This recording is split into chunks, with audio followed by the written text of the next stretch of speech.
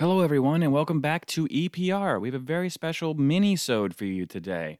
It's our very first one of these, and we may be doing more of these in the future. But Laura and I have a few segments here and there that don't always make it to air that would still be pretty relevant, or that could be time sensitive, and we want to find a way to get you that content out in more bite-sized pieces. This episode is about the end of the fiscal year blitz, which I know a lot of us are going through right now, and how best to deal with that. So, no interview this time. It's just Laura and I talking about ways to handle the end of the year.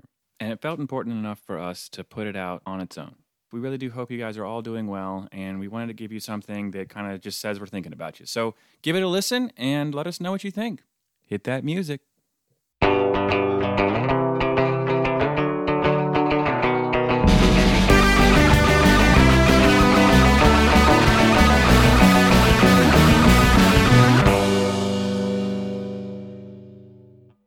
For our segment today, I thought about a topic I think would be fun for us to just talk through. But so it's we're in September, so this is the end of the fiscal year for the federal government, which means half, or if not all, of the people listening are stressed out right now. More than usual, and we're all working really hard to get proposals out. We're working hard to make sure everything comes through that we were promised, and all of this stuff. So there's a lot of phone calls, a lot of writing, and so I was thinking about, okay, what are our tips for prioritizing that and managing something so overwhelming? So I don't know. I know you've had to deal with this, maybe not this specific thing, but you deal with this kind of thing all the time. So I figured, yeah. Well, if you recall, I did work for the government for 10 years. That's right. Yeah. I'm not familiar. There we go. The key is not to be waiting for this last 2 weeks. Mm-hmm. Yeah. Have those deadlines set in place ahead of time and be ready for it. And part of that is maybe putting some other work aside during this time. I mean, what do you do?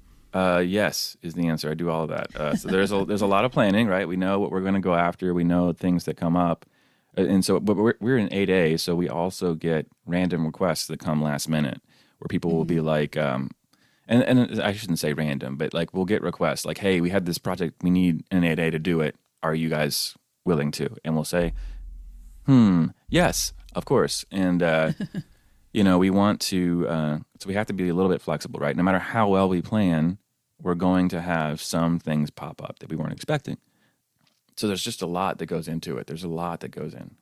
So you have to be flexible, but you also have to have a plan. If you don't have a plan, then you don't get anything out. And that's not good either. So it's just a nail-biting time, for everybody, I think, right now, because you just want those big projects to come through. You want to kind of make sure you have everything lined up. Do we need to hire people? Well, we need to see how we did. Yeah. All of this stuff kind of plays in. And I don't know if you've noticed LinkedIn, but lots of people are hiring right now. Like just everybody's putting out things because they're expecting to win work. And some of the projects have come through already, and some more will come through in the next couple of weeks. And by the time this airs, maybe everyone's done because we'll be close to the end. But it's still like it's a really high pressure moment, I think, for a lot of people.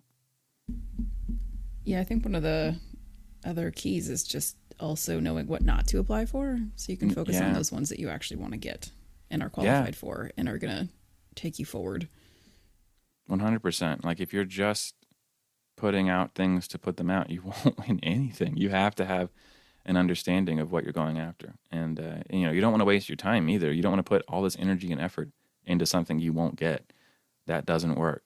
And, can leave your staff feeling kind of like, well, what the hell is the point of any of this? And you want to avoid that too, for sure. Yeah. So, and then the other thing is always, like we were just talking about, is you want to learn from it.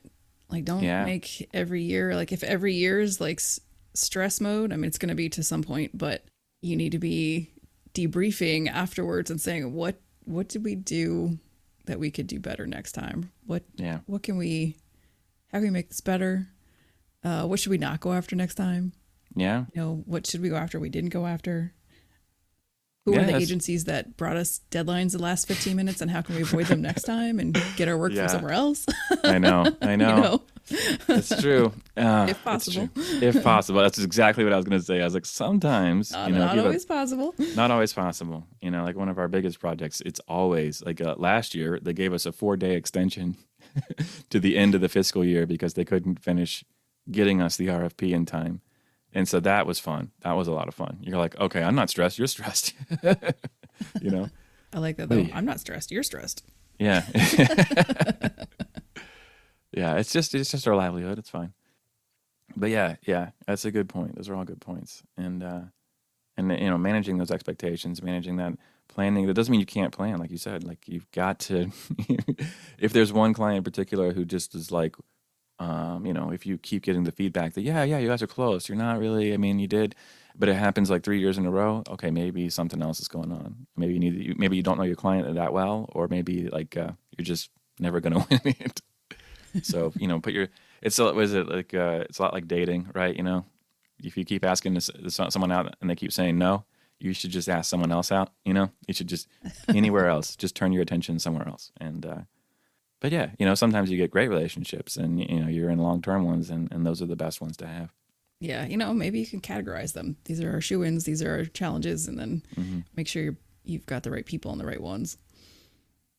Yeah. Yeah.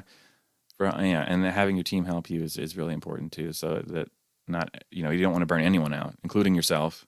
If you're the lead, if you're not the lead, and you want to support people, you know, you also have to be. It's hard to be like, okay, well, I need help on this, because you want to feel like when you're younger that I can do anything, and it's like you can to a degree, but if you're burning out, you have to be aware of that and be willing to say, hey, I need some support on this. You know, and good bosses will be like, yeah, of course, let's get someone else to help you out with this. And really, you know, ultimately that all falls back on the boss. Yeah. I think good bosses will, you know, throw a party afterwards or something. Yeah. That's, yeah. Regardless of whether you win them or not. Like, hey, we did our best, right? So. Yeah, exactly. Celebrate that. It's always important. And just, it's weird these days because it's like, you know, we're in a Zoom world still. And, it's like I want to do that, but it's like, okay, how can we do that? How do we have a party or have a celebration of some kind over Zoom? It's like, here, I will mail you guys 1 beer each, and you know, maybe 2 for. But, you know, it is more difficult that way. But there's definitely still ways to do it. It's, you know, whether it's even if it's like gift cards or get creative. You know, I mean, give everybody a stipend to buy their own frozen pizza and beer, and then right, yeah, do it all up at the same time. Yeah, that's what I mean. Yeah, people can share what they're drinking and eating, and yeah, it's like, oh, you chose box wine. That's interesting. Yeah. Okay, I mean, I wouldn't have, but right? All right, yeah. Yeah, box wine and Totino's. Cool. What did you do with the rest of the stipend? Yeah, exactly. Yeah. So that's $5. What? That's too funny. Yeah. Yeah. Well, thank you for your insight as always. And why don't we go ahead and wrap up the episode? Sounds good. Cool.